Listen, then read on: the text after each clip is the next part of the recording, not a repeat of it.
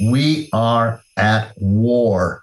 We are at war with the money-making, profit-driven capital system. And we need to be thinking about how to humanize and generate the very best possible imaginative way of approaching caring.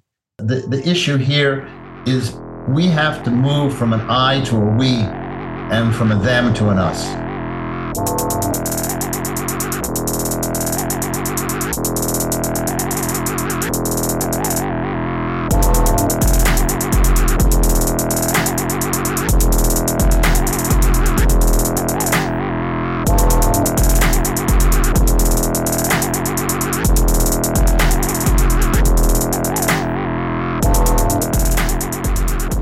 Welcome to the Death Panel. Patrons, thank you so much for supporting the show. We couldn't do any of this without you. If you'd like to support the show, become a patron at patreon.com/deathpanelpod to get access to our second weekly bonus episode and entire back catalog of bonus episodes.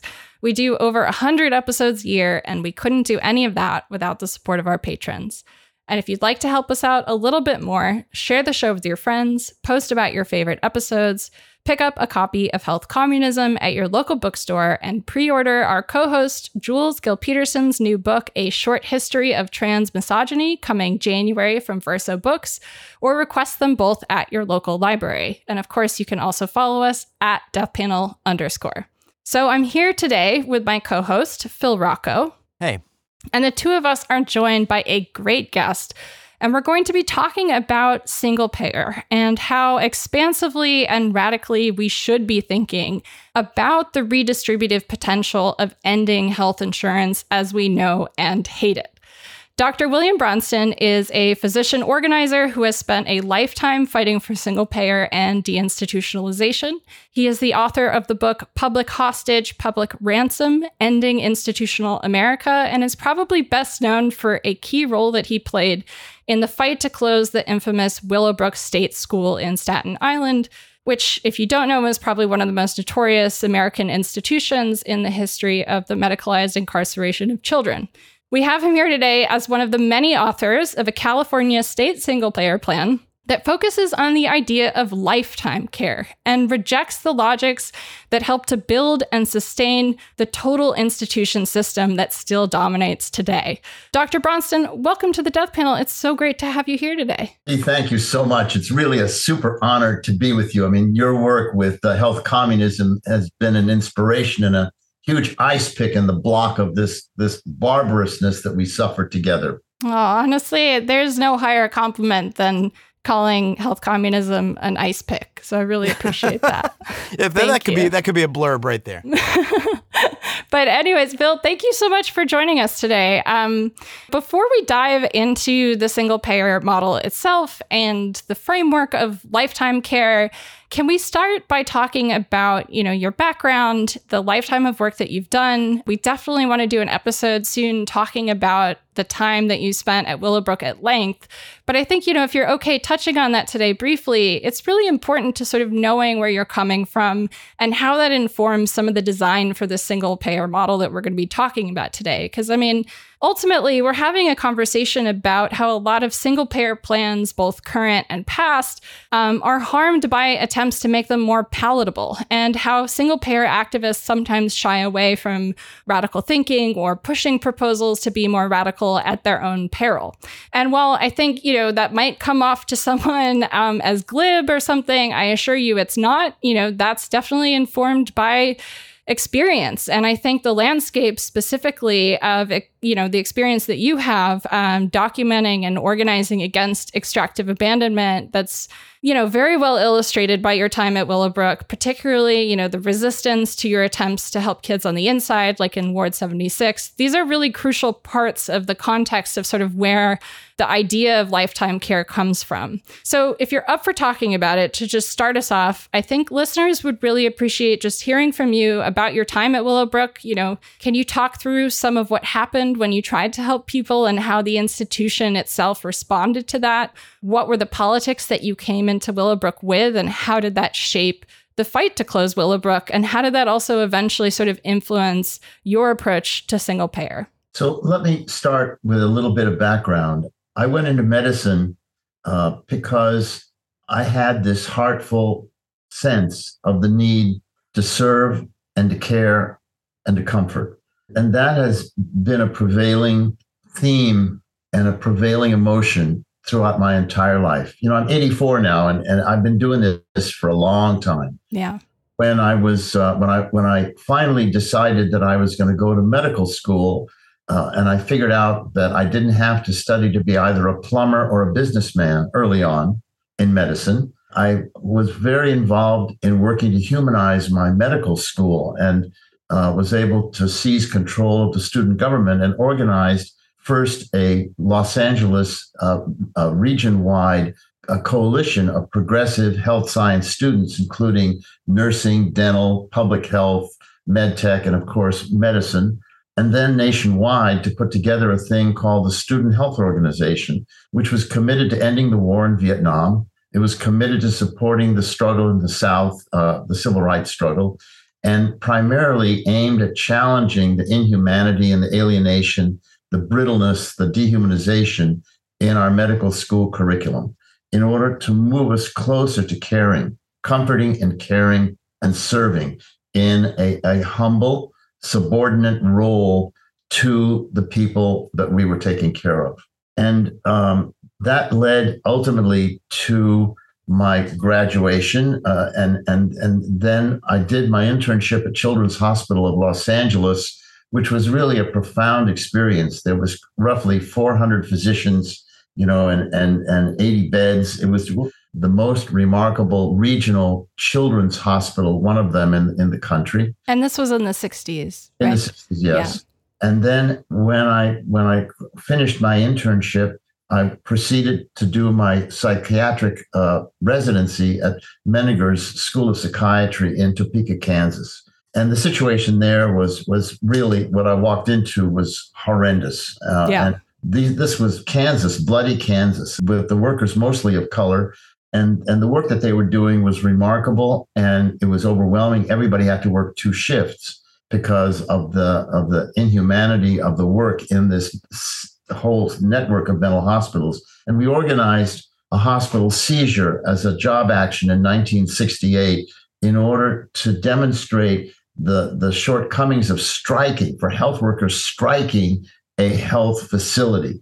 And instead, the union, which was a brand new union that we organized, an AFSCME union, American Federation of State, County, Municipal Employees, Council 50, essentially came in, the afternoon shift and the night shift came in the morning, and we notified the administration and all the hospitals and mental hospitals in eastern Kansas that we were going to take over administrative control because of bankruptcy of the administration and their dehumanizing relationship, not only to the workers, but to the crowded patients, except, of course, the private hospital, the Menninger Hospital, that had 3 workers per client, per patient, wow. As opposed to the public hospitals, which were strewn across the VA and the state system and so forth.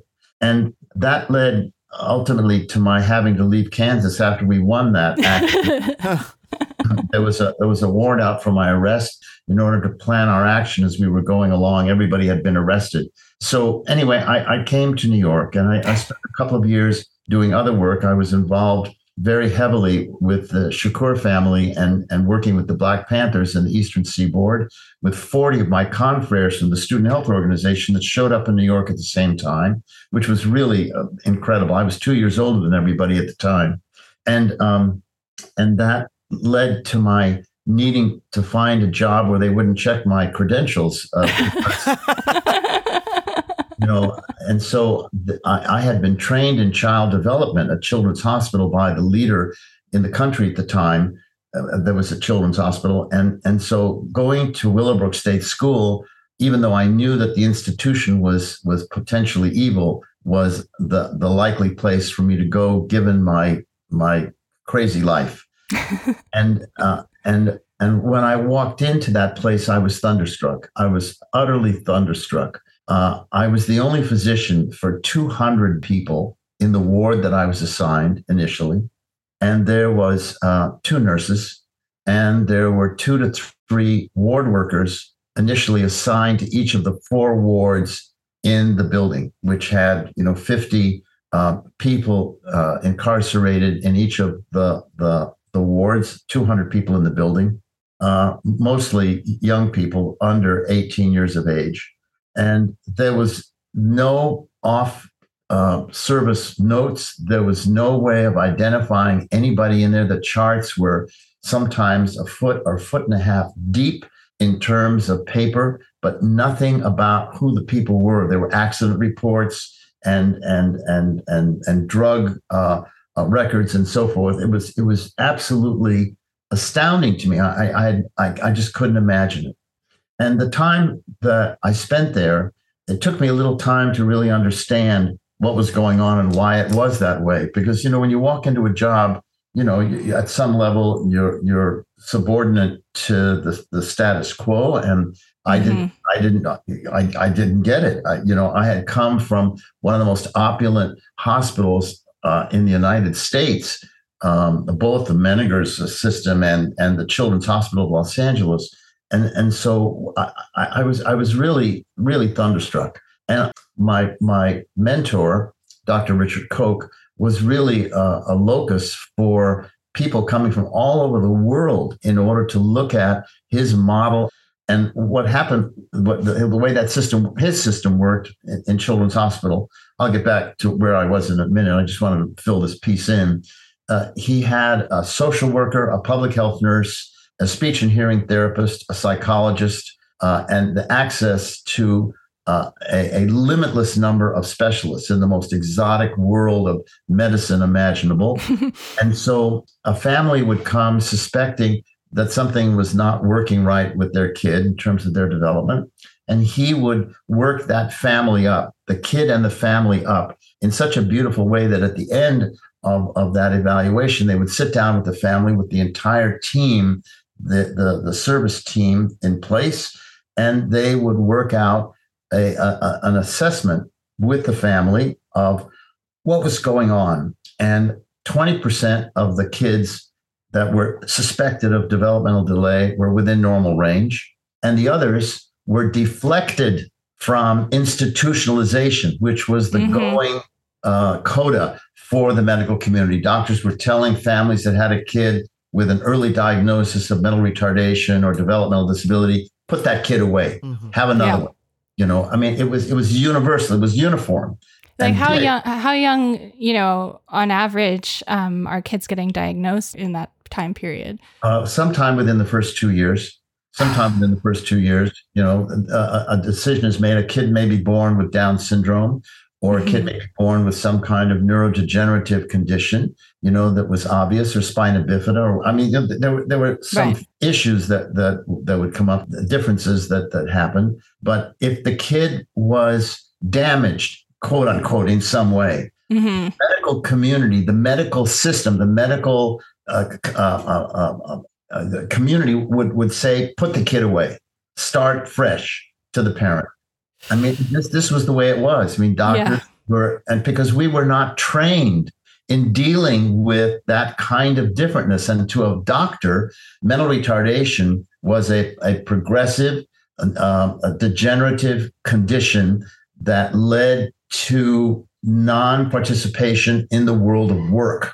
So the doctor was engineered in our training to essentially reject that person from being integrated in society. And we had a society that essentially blocked participation of anybody that was really different in terms of hearing, seeing, walking, thinking, communicating in any way. And that training at Children's Hospital was so profound and so humanizing and so loving and so caring and so thoughtful and so competent and so confident in their ability to keep that child in the family and to support that family in order to embrace and nurture that child. It was really something that I just took for granted because I was trained in that context. I didn't know anything different from my training. And I worked with Dr. Koch for 4 years while I was in medical school. And then, of course, in the internship, he and I were already profoundly close to each other. So when I got to Willowbrook, now 5 years later, to walk in to that place was really astounding to me, and it took me a couple of years to kind of figure it out. But it became obvious that anything I did to try and bring modern scientific developmental medicine into that relationship was seen as an attack on the administration and on the system. And what I learned from that system was that the state, which had only provided in the state of New York massive institutions, no community-based services for people, essentially was taking Medicaid money in order to monetize those souls that were incarcerated, and they were put in there until they died. Because as long as they were in the bed in that institution, the state was drawing money every month, every year from Medicaid at an astounding degree. And it was clear that there was no intention whatsoever to matriculate anybody out of that institution, lest the state lost that Medicaid funding for that particular individual. Similar to, for example, the ADA for school children. If the kid is not in the seat, then the federal money doesn't flow to the school system. Same thing with institutions. Institutions required people to stay in those institutions, and they were not habilitated in any way in order to matriculate them, to put them back into open society. And so you can imagine the violence done to the families who are told that they've made a terrible mistake having this child, putting the blame on the family. So that business of assigning a negative label to an individual that essentially puts them into a dehumanized role in society, less than human in society. And when you are dealing in a world where people are essentially commodified and monetized, regardless of where they are in the spectrum of society, and you say that this person is not a functional, valued human being in that society, it's a death sentence. And so the interesting thing is, and I just want to bring this up early in our conversation, that means that 100% of society, apart from that small coterie of extremely wealthy people, are assigned to incarcerated, institutionalized terminus in their lives. We are all aimed at nursing home, assisted living, which have been essentially created in this gigantic Medicaid financed culture. Medicaid has plowed $6 trillion since its inception into institutionalizing American culture. And people don't have the memory any longer after 50, 60 years of Medicaid, establishment of what it was like before institutions were the norm in our society, congregate institutions. And so our strategy is, the obvious issue, going back to my experience with Children's Hospital, is to replace long-term care, which is the package, the Medicaid package that essentially defines the need for out-of-home placement, out-of-home funding to the institution wherever the person is placed, and the imposed requirement for impoverishment. People can't have more than a couple, $3,000 of total assets, lest they lose portions of their so-called medical coverage, which is nothing more than incarceration and monetization of a devalued, extracted person, a surplus individual in society, as you write about in Health Communism, which is so brilliant. So when I got to Willowbrook, it took me a little time to understand because, I didn't know. I mean, my education didn't include explaining to me anything about socialism, anything about pacifism, anything about feminism, anything about imperialism, anything about fascism. I didn't know. And I was beautifully educated. I got to tell you, I went to UCLA. I went, I had high level education. And so to learn this on the job about the cruelty, the wanton violence of institutional oppression, of crushing a person's identity and their physical reality, the lack of adequate food, the lack of adequate clothing, the lack of adequate medication, no planning for return back into society.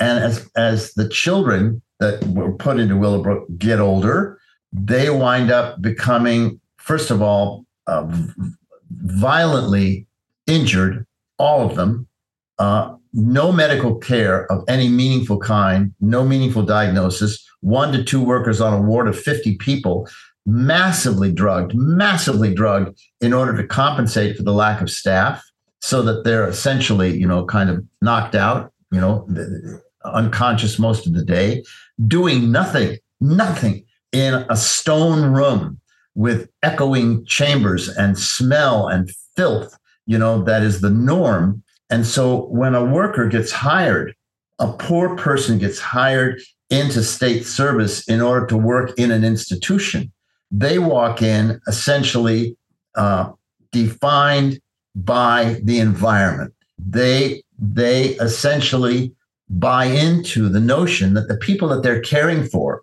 are below them and essentially not human.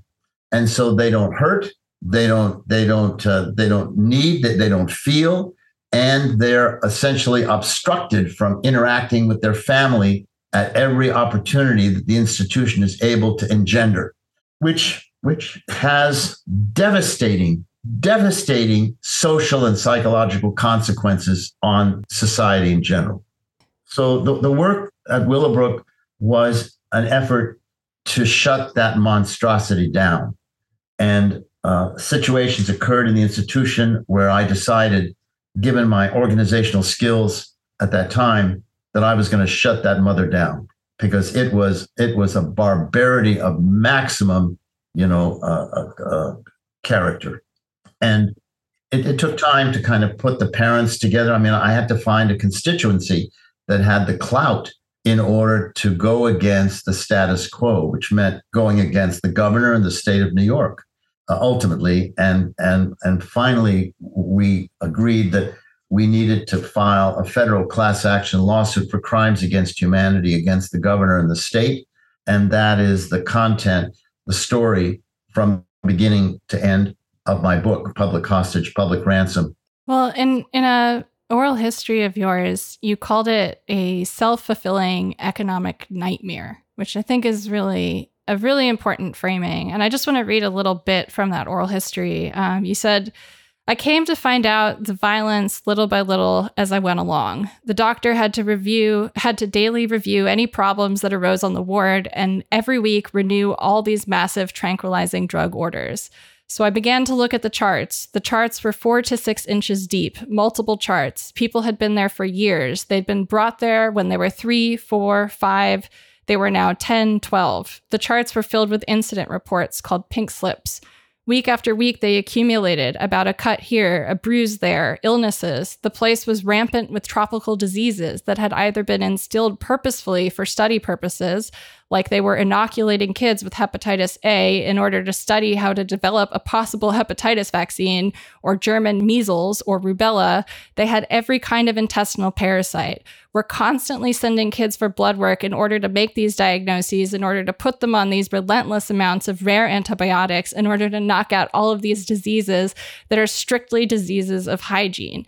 And you go on to describe the chaos, the horrific conditions, the smells, the ways that folks are burned by radiators, the stickiness and pine sol goo build up on the floors. This is a kind of, I read a lot of horrible shit for the research I do, but like Willowbrook is one of those sites where when you do delve into the documents involved in the case or in the consent decree afterwards, for example, you get into the original materials, it's hard stuff. And I can't even imagine how dehumanizing and difficult that must have been for folks inside. But I think what you emphasize so well is the fact that while society saw the people inside Willowbrook as broken, they're really broken by the conditions of the institution. It's not that they're broken people. It's that, part of the way the institution was run, the ideology, the politics of it, the finance of it,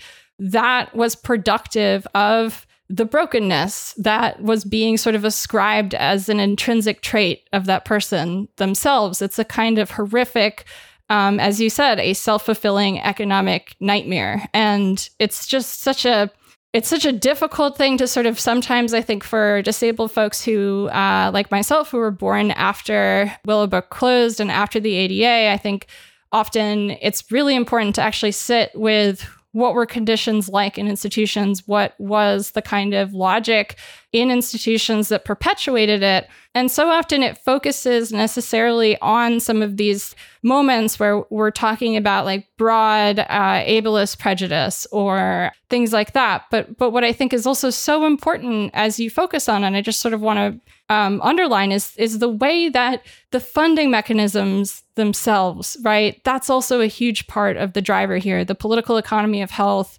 the political economy of the total institution, and the kind of problem that it was supposed to solve, right, is ultimately a larger sort of big picture issue about who deserves what in society, and sort of a rejection of interdependence and a sort of focus on the only thing that makes you valuable is your ability to work, right? And I think it's so helpful the way that you sort of frame your experience at Willowbrook, not just in terms of sort of like the direct interpersonal violence that's happening, but in terms of sort of the broader economic violence that's sort of mandated by the structure of reimbursement itself. The understanding this, it has to be understood as a universal reality that is going to ultimately define our lives as we age, because as we age, we become dependent in more and more ways.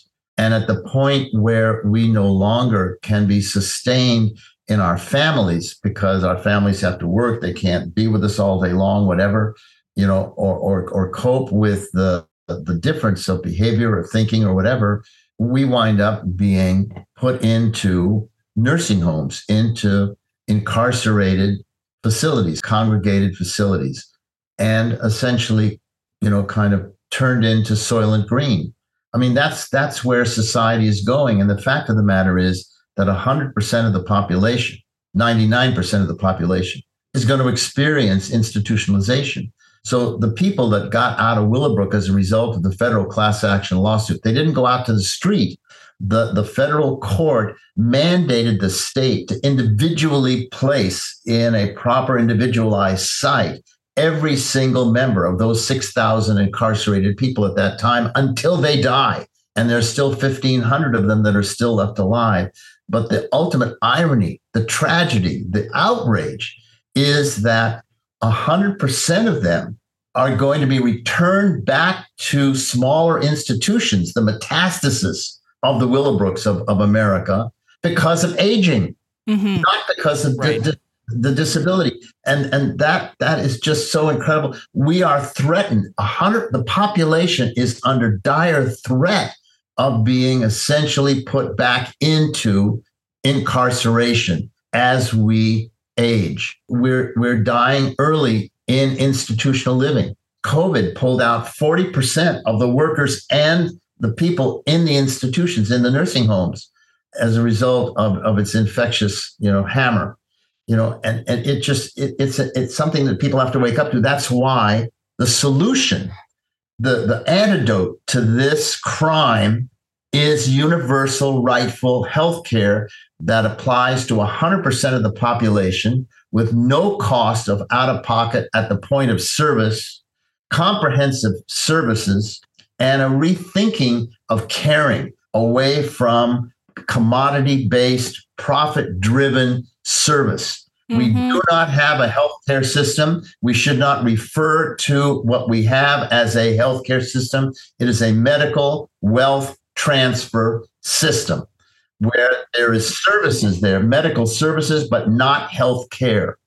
And the reason, in large part for that, is that the public health system in America has been massively defunded and depowerized over the last 40 or 50 years as capitalism has taken a grip of the medical delivery system as one of the most profitable centers of wealth in the entire economy.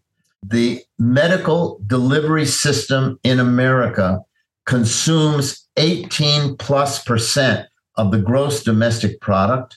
And despite that massive expenditure, 30% of the general population of America does not have the capacity to get good services. They either don't have any coverage or they can't afford to use the coverage they have because of the imposed deductibles, copays, billing, and the insurance costs for their care. So that little by little, and we're seeing it escalating as the system capitalizes, there is a remoteness and an alienation of the medical personnel, the medical workforce in our system. So it's hard to get an appointment. It's hard to get a sense of connectedness between various different problems that you're having because people are complicated and they have different systems that require treating, as we go along.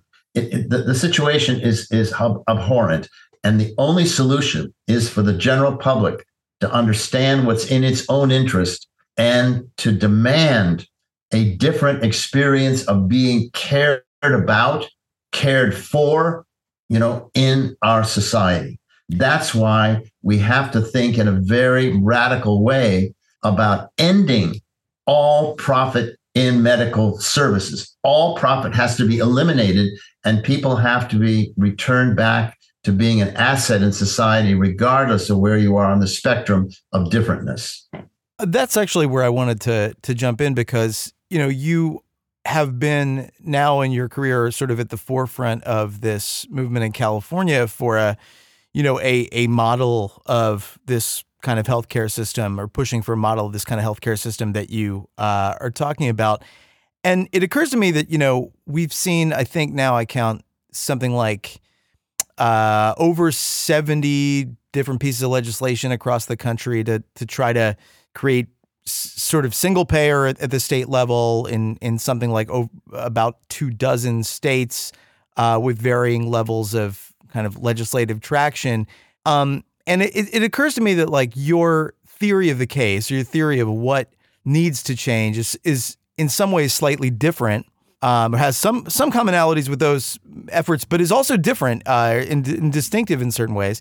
And also that your theory of power, your theory of how it's going to happen, or how these inequalities that are generated by the current political economy of healthcare that we have in the United States are going to be changed. And so I wonder if you could talk about kind of where you see this model of care that you're talking about in relationship to those other single payer efforts, and then also kind of how you see it being different in terms of your like political theory of the case. So that's a very, very profound challenge, Philip. And I really appreciate you opening that door, because the single payer movement has been going on for a long time.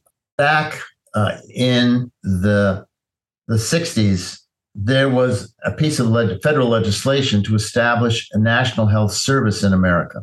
And by the way, the Veterans Administration is a very interesting example of a totally integrated service delivery system that is being provided as a national health service. That is, every worker in that system gets a check from the federal government. It's a single payer source. The federal government pays every health worker in that field, and all the people connected to the military have potential eligibility for whatever they need in the way of healthcare services.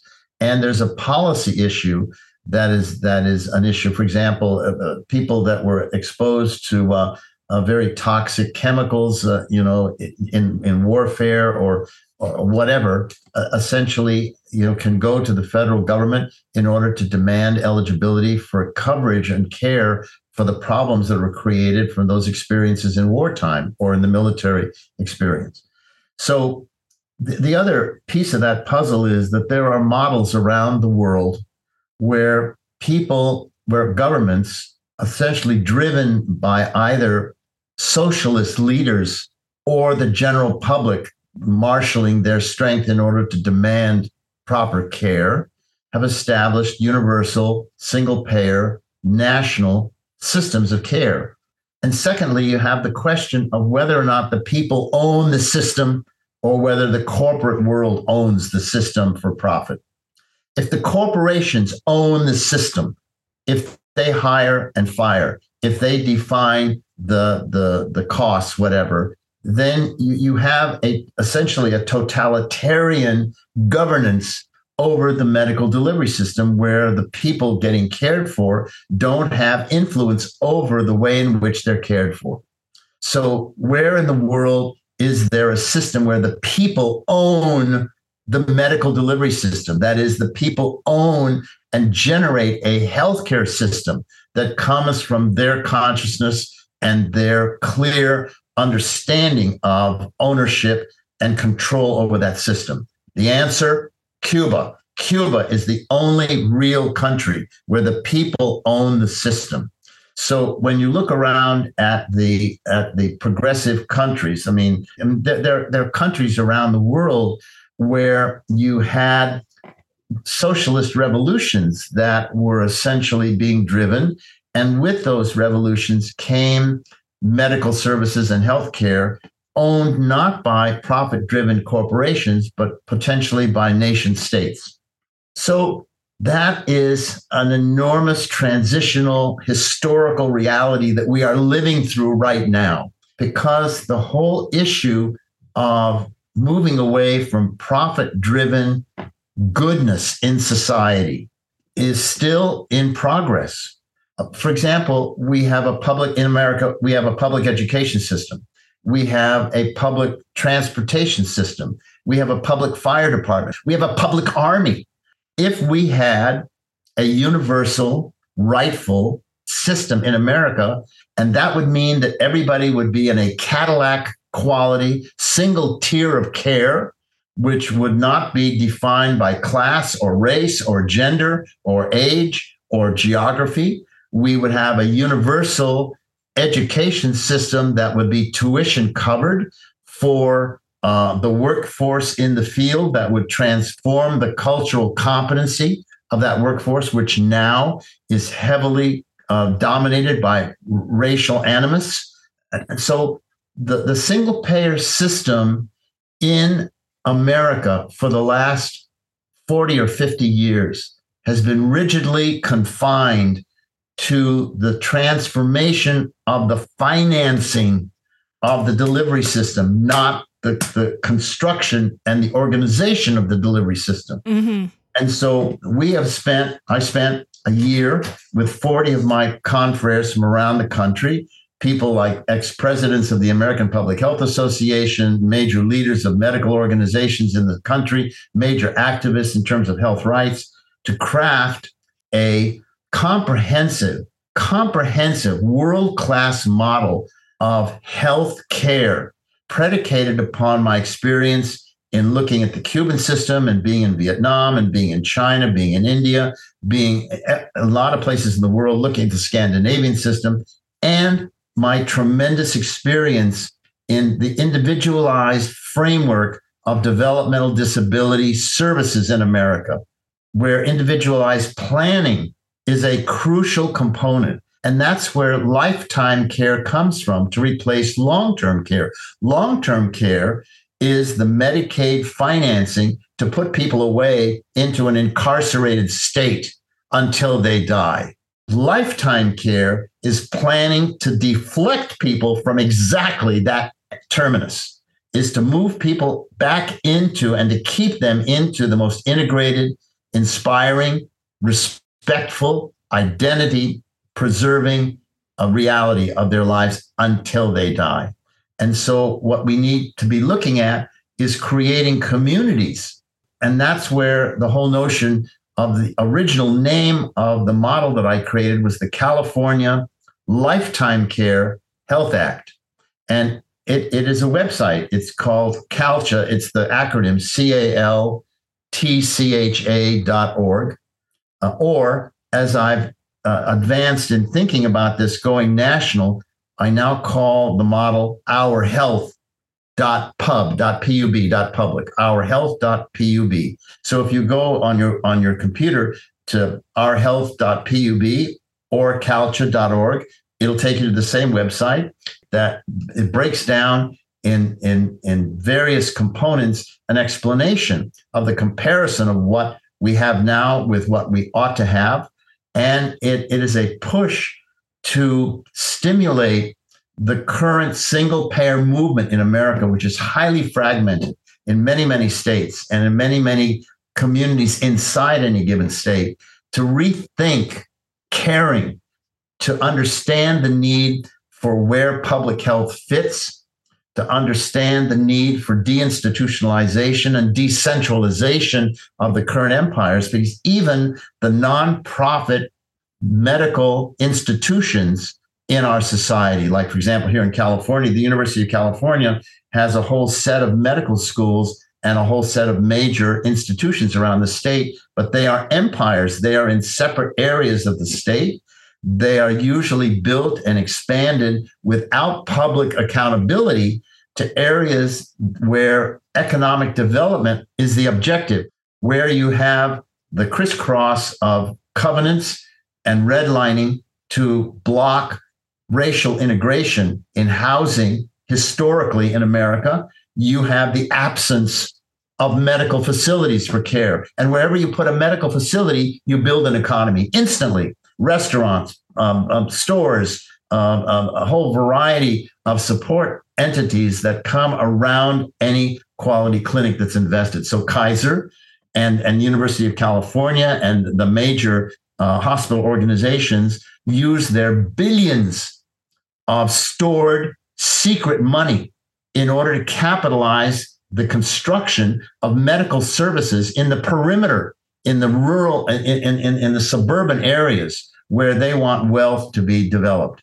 Not in the rural farmland areas, but in the areas outside of the inner cities where there is mostly a white dominant population, which is where this emphasis on racial discrimination is so prevalent in our society.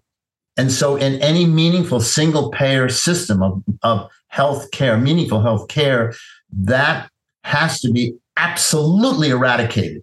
And if not even an ulterior effort to reparations in order to compensate for the losses that have been experienced over the last 2 centuries in America as a result of slavery and anti-Latino, anti-Asian, anti-immigrant, animus that essentially grips and is shattering American society.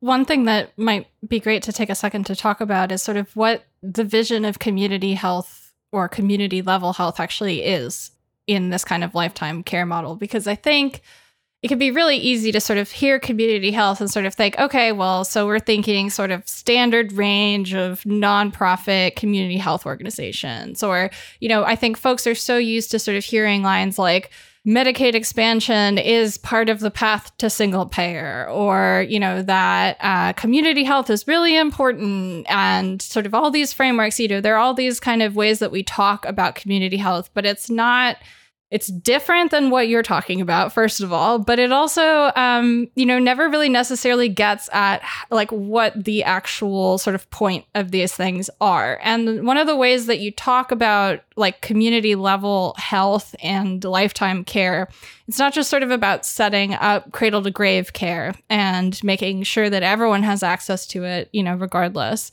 It's also about, where that care is located, how close that care is to the people in your life. Can people get there autonomously and independently, or do you need to travel 2 hours to get there? And the sort of community level health framework also is really intentional in your model that you all have developed, where the idea is not just to necessarily put things in the community, but to also give communities some direct control in terms of sort of governing, planning, provisioning, et cetera. Exactly. So first of all, when I was a kid and I got sick, my mother would call either my pediatrician or my general physician. They would come to my house. They would come to my house with their bag and they would take care of me. I wouldn't go to the office. I wouldn't go to the office. They would come to my house. In Cuba, the physicians essentially work in their offices in the morning from 8 to noon. And at noon, they shut the door and they start walking through their neighborhood where they live and service 700 to 800 families in the immediate area of their office. And so they have data where they know exactly where everybody is with regard to their age, their medical conditions, whatever it is, they know. And they are subordinate. They are owned by the people of their neighborhood. They make the same roughly amount of money as the people in their neighborhood, their peers in their neighborhood, and their caregivers that essentially belong to the people.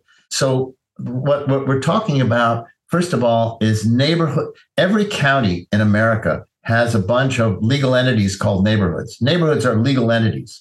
And if we were able to mobilize neighborhood assemblies in partnership with the local public health system in each county in America, in order to monitor, assess, plan, prioritize what kinds of services needed to be there in order to make people feel well, to ensure that people had civic engagement, creativity, well-being, security. Now, all of us at the deepest level bear fear that we may not be able to cope with something going wrong with us. And whatever the system is that we have to put in place, we have to eradicate that deep-seated, universal fear and insecurity that comes from not knowing for sure, A, if something's going to happen that can't be addressed, and B, if we have to pay for it, which we can't afford or may not be able to afford. So in a healthcare system, we have to be looking at food, transportation, housing, jobs, well-being, engagement, and integration and celebration of life as a manifestation of health and well-being.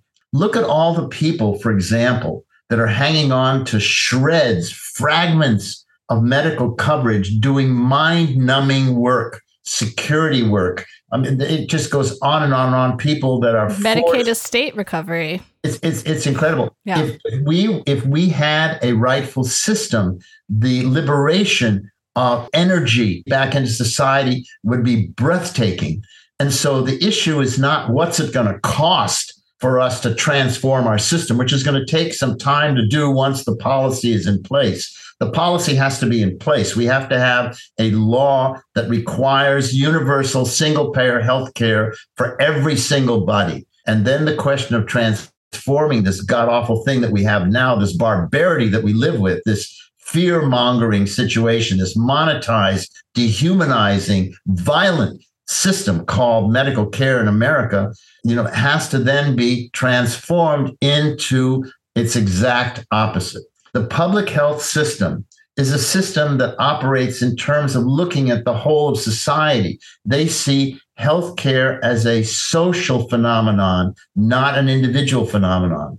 So the partnership between the neighborhood assemblies and the local public health departments and the proper financing of the public health system to make sure that there are diagnostic labs in every county, to make sure that there is a comprehensive public health capacity in every county at the local level, at the house level, at the neighborhood level, at the street level is crucial. In Cuba, the system is organized in tiers from the home to the national level, so that every 10 square blocks, there is a polyclinic, and then a specialty clinic begins to get organized at the higher level towards the larger provincial area, and so forth. And so the specialty clinics are not necessarily at the local level. They are as they're needed as the population numbers grow and especially needs become appropriate. And it's the same thing, in other countries where you have universal health care promised, not necessarily provided. In Canada, for example, there's an organization called Doctors for Medicare and Canadian Doctors for Medicare in Canada, which is similar to my organization here called the Physicians for a National Health Program, which is 30,000 of us here in the United States committed to driving single-payer healthcare for the last 30, 35 years. We just had our 35th anniversary. And we have to have clinical people, not necessarily medical people, but clinical people, social workers, anthropologists, psychologists, nurses, working in the interests of the general public, thinking about the general population and figuring out how to get services down to the individual in their home, in their community, so that people do not have to travel more than walking distance to get to where they need to in terms of services. And as you are confronted with the need to individualize services on a single tier basis in our delivery system, you begin to think creatively about what people need and realize that the only way we're going to figure this stuff out is to somehow debrief the people themselves. The public has to begin thinking about what they need to be well and secure and essentially healthy, in the broadest sense of the word. And so the model that we created, the calcia.org model, the ourhealth.pub model, which is on the website, is an attempt to try and radically expand the conversation nationwide, in every state and nationwide, in order to grow and humanize and detail what healthcare is all about in our single payer legislation. So in the model, first of all, we need to think about the differences of different kinds of health needs in the culture. For example, the education system requires a different kind of a team working with kids in school, whether you're talking about preschool or college. The mental health community and addiction community require a special kind of a team.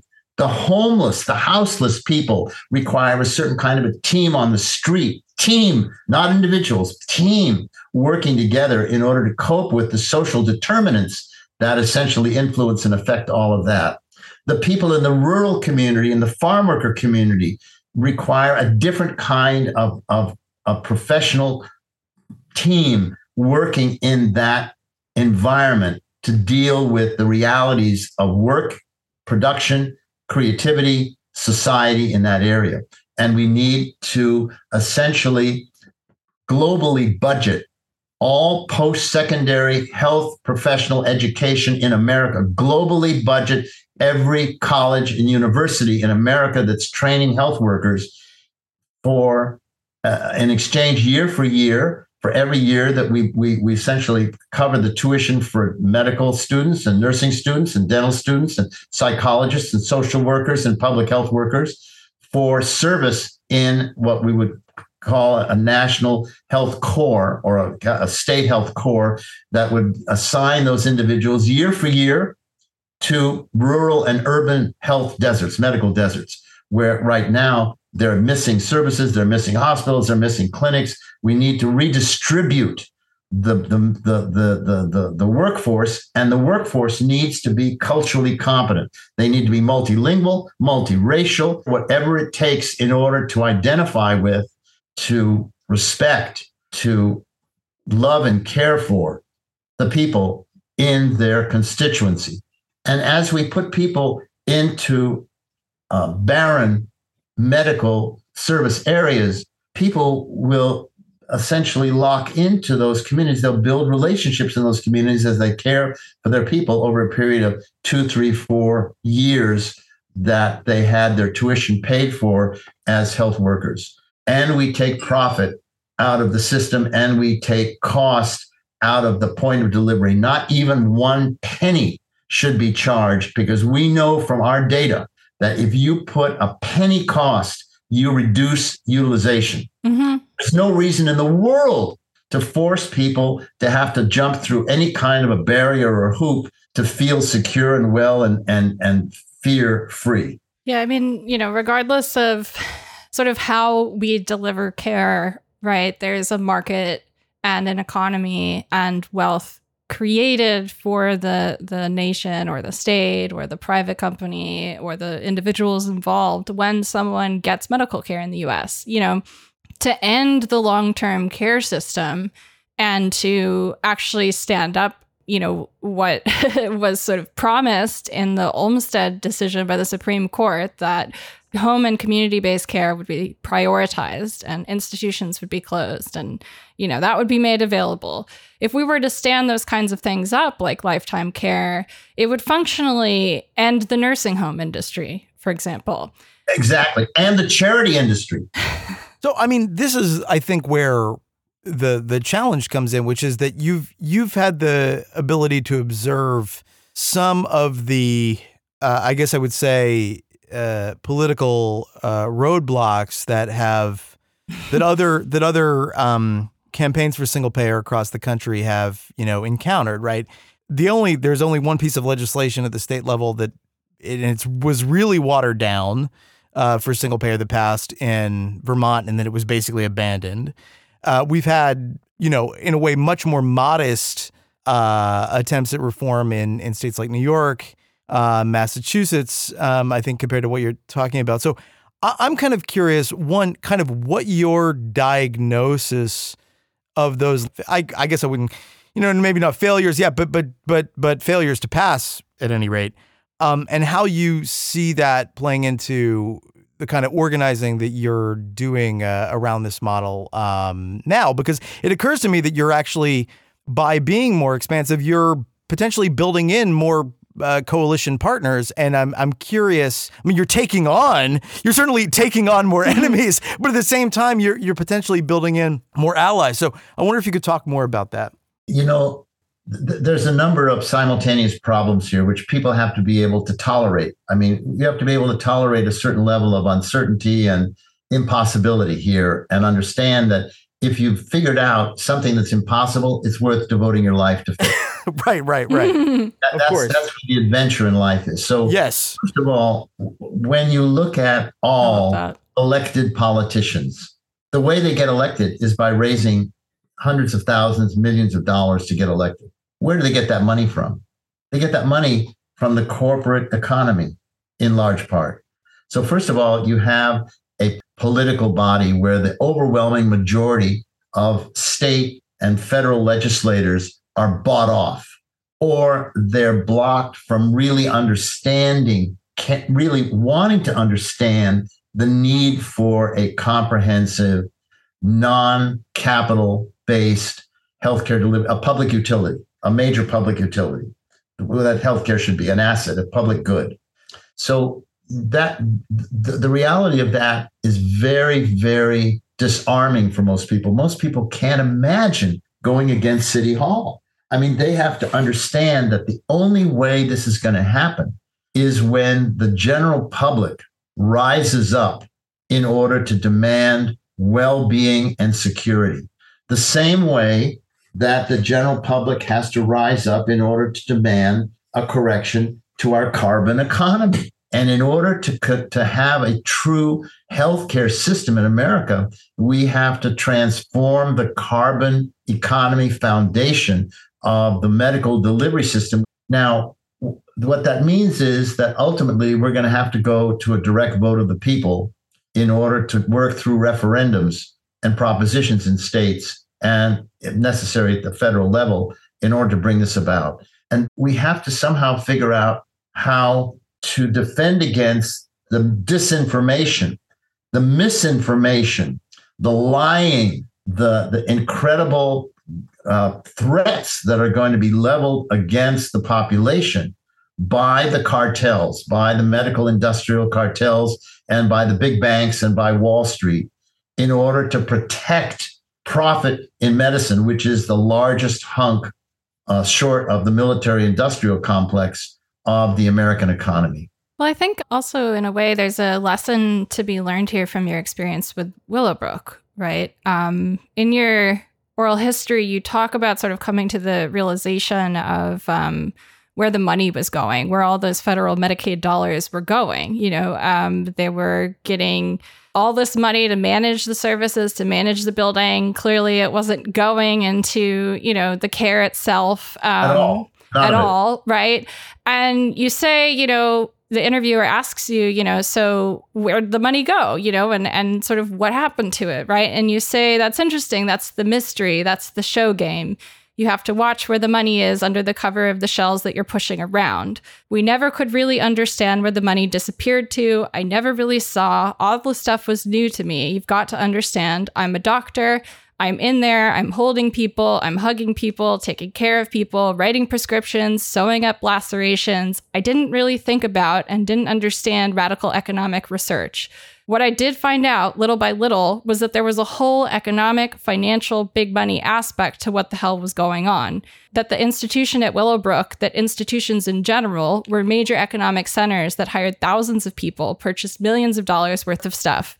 That these were all professionals that had to be properly ideologized in order to be complicit with this antisocial scheme and feel and believe that they were doing good and operate in compliance with policies of deprivation and reduction of resources on a continual basis. And so that part and the part, of your story where you've mentioned so far in the conversation of like having to sort of get parents involved and work against the paradigm that the institution was imposing on parents in order to achieve the recognition that what was going on in Willowbrook was not okay. Because one of the things that was done is when kids were put into these institutions, there were ways of sort of socializing that familial separation, right? Like kids were not allowed to see their parents for certain periods.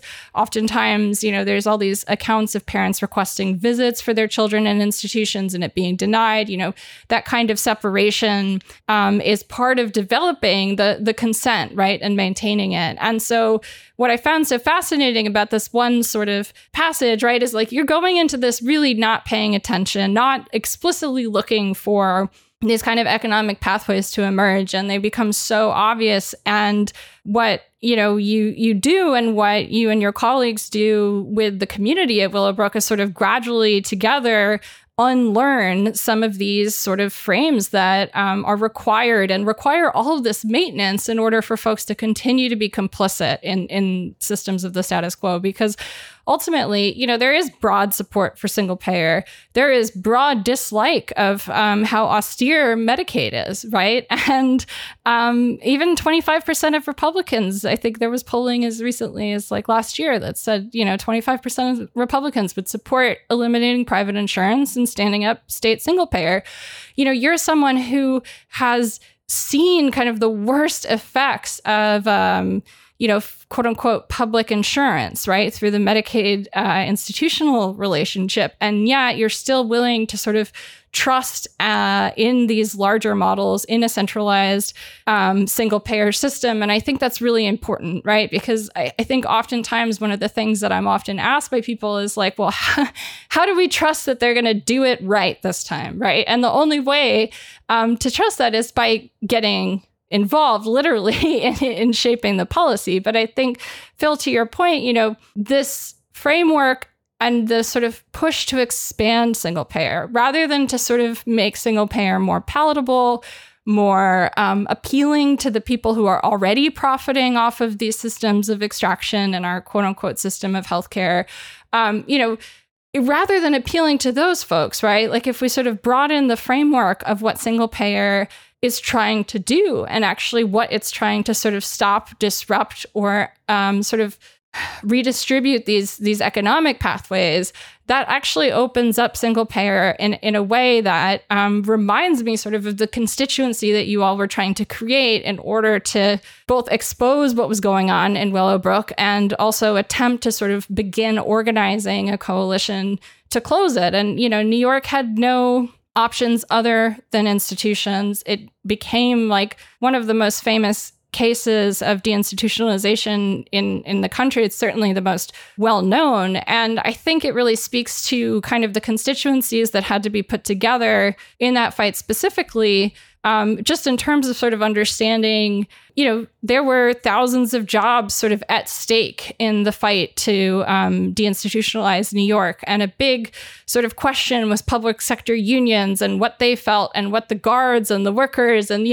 it's a similar kind of relationship of dealing with sort of people in current jobs who have economic pressures and incentives to kind of maintain the status quo, dealing with having to kind of replan. This is building a similar constituency of having to overcome, ending certain industries, whether that's the nursing home industry, the private insurance industry, and also building new things. And I think, part of what a lot of like the kind of frameworks for single payer are working towards is just a very different understanding of building power and building coalitions. And what I think is most interesting about this model is actually, as Phil pointed out, the kind of theory of power that's embedded here, which is that, rather than look towards a kind of moderate third way, across the aisle center politics, this is actually more turning it back on the third way and saying, let's build the kind of constituency, not through respectability or through moderation, but through, really pushing this and really asking ourselves sort of how can this be expansive and how can this be sort of explicitly redistributive in the face of, as you called, like this not being a healthcare system that we have in the United States, but a medical wealth transfer system. We need, so my origin is very emotional, very subjective. My approach to what I do is heartful, is purely heartful. I'm not interested in making money. I'm not interested in being wealthy. I think if you choose to be a healthcare worker, the joy, the pride, the fulfillment has to come from seeing the transformation in other human beings that are struggling and suffering from the result of your relationship to them. And we need to be thinking about how to humanize and generate the very best possible imaginative way of approaching caring and the linkage of everything and everybody in society. We are at war. We are at war with the money-making, profit-driven capitalist system. And to the extent that we can become aware and understand that driving for a self-interested healthcare system is the universal, profound policy that is going to build unity and community among the people.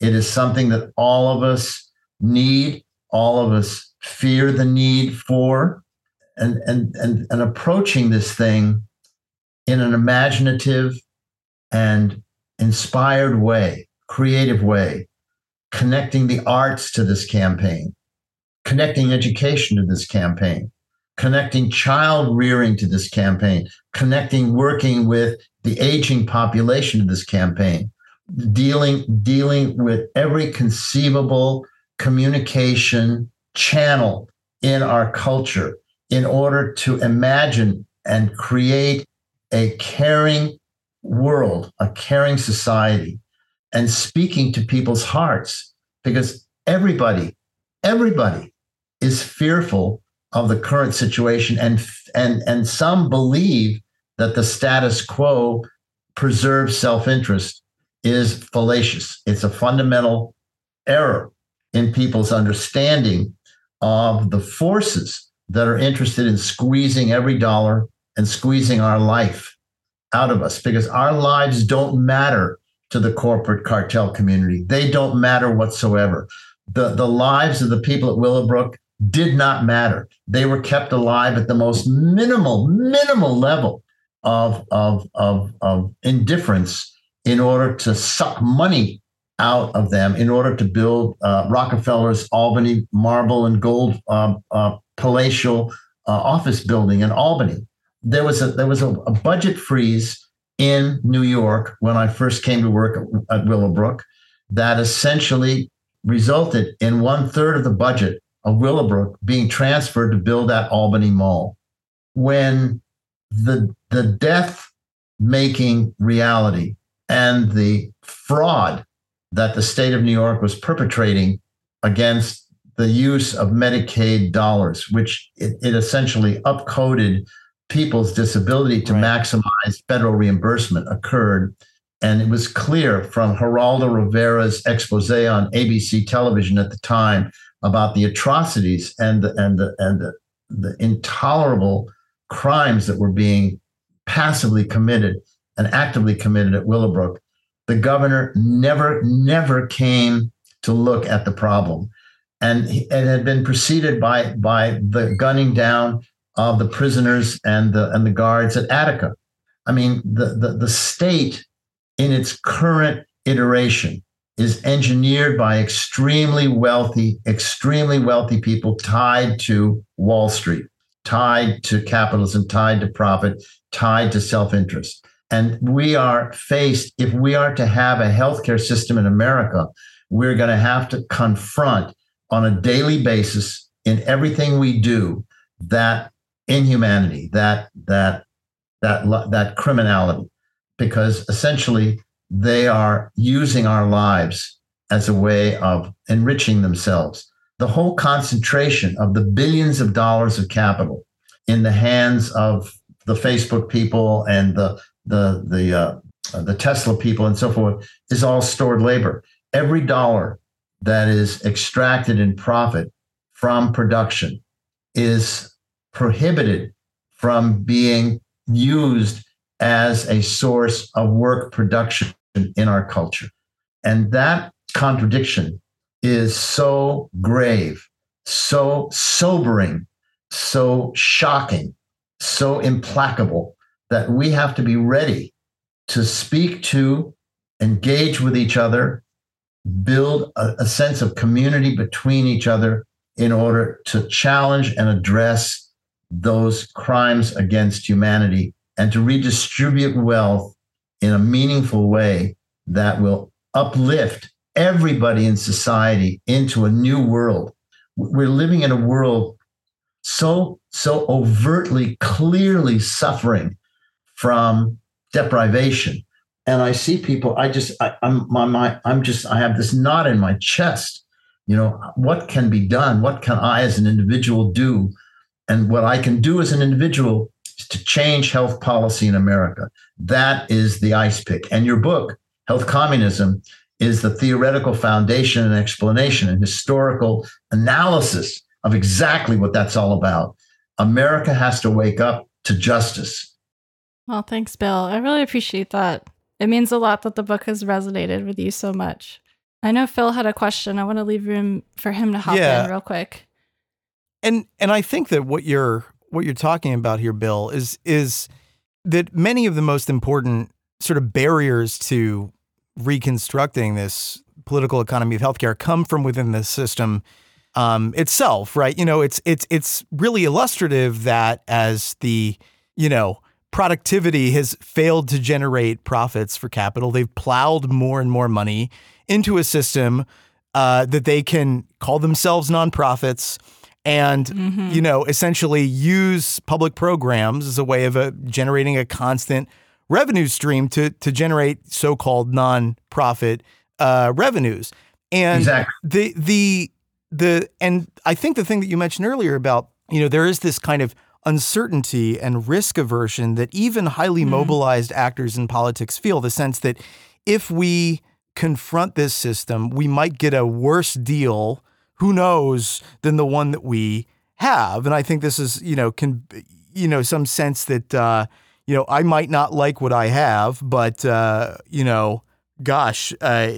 it could be worse, right? That I hear it in colloquial speech, but I also think that it's operates at a macro level, and to some extent, right, that risk aversion isn't just, false consciousness. Like it might even be rational because you don't know who's going to be in control of things and who might screw you over. But I think that the challenge that you're confronting is how to build solidarity, because that's really the only antidote, isn't it, to the kind of fragmentation of our interests, is to build a culture of solidarity where people can see, look, I might get what I want in, year one, or I might, avoid some negative outcome perhaps in year one. But in reality, if we don't actually attack this system head on and confront the things that drive it rather than the symptoms, we're going to be here again. And probably we're not going to be here, but we're going to be in a much worse place in 10 years, which is, I think, why even countries with fairly advanced, quote unquote, advanced, systems of care provision or redistribution are confronting the long-term care challenge too. And that's I think the fact that that's a keystone of what you're talking about is really significant, because it's not just the states where that is, where that horror show that you described is extant. I mean, it exists elsewhere. And I think it's something that, if we're going to do anything about care provision, that has to be part of the struggle.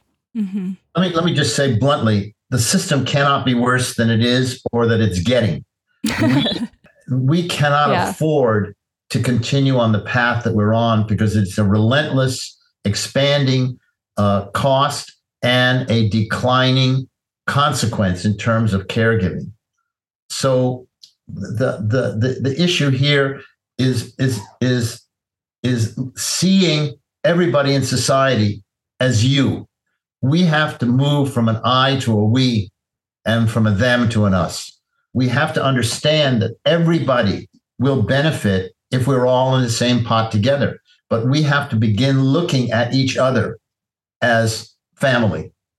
I think that's the perfect place to leave it for today. But this has been really nice, Bill. I really appreciate you walking us through everything in such detail. I'm so grateful for your interest and your understanding of this field. I mean, you're asking questions that nobody is asking and tolerating answers that nobody wants to hear. Well, that's what we do best here, Exactly. And if you want to check out Bill's book, it is Public Hostage, Public Ransom, Ending Institutional America. And again, you can check out the entire model at calcha.org or at ourhealth.pub, which are also going to be linked in the episode description. Patrons will catch you Monday in the main feed. For everyone else, we will see you later next week. If you'd like to help support the show, become a patron at patreon.com/deathpanelpod to get access to our second weekly bonus episode and entire back catalog. And if you'd like to help us out a little bit more, share the show with your friends, post about your favorite episodes, pick up a copy of Health Communism at your local bookstore, and pre-order Jules's new book, A Short History of Trans Misogyny, coming January from Verso Books, or request them both at your local library, and follow us at deathpanel_. As always, I would suggest that they pick up 5 copies of Health Communism and give it to their best friend. Don't just, hoard one copy. You got to spread this word around. You heard it here first, right? Pick up 5 copies of Health Communism. And as always, Medicare for all now, solidarity forever. Stay alive another week.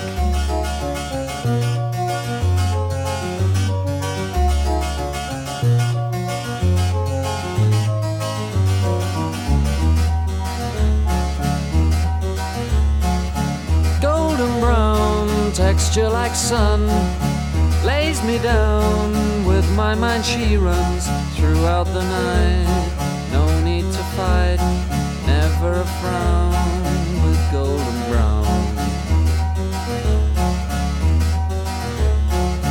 every time just like the last.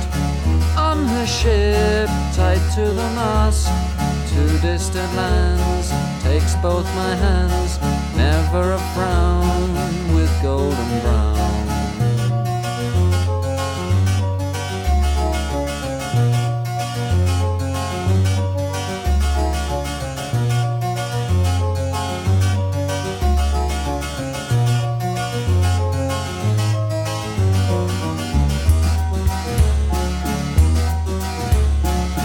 Golden brown, fine temptress.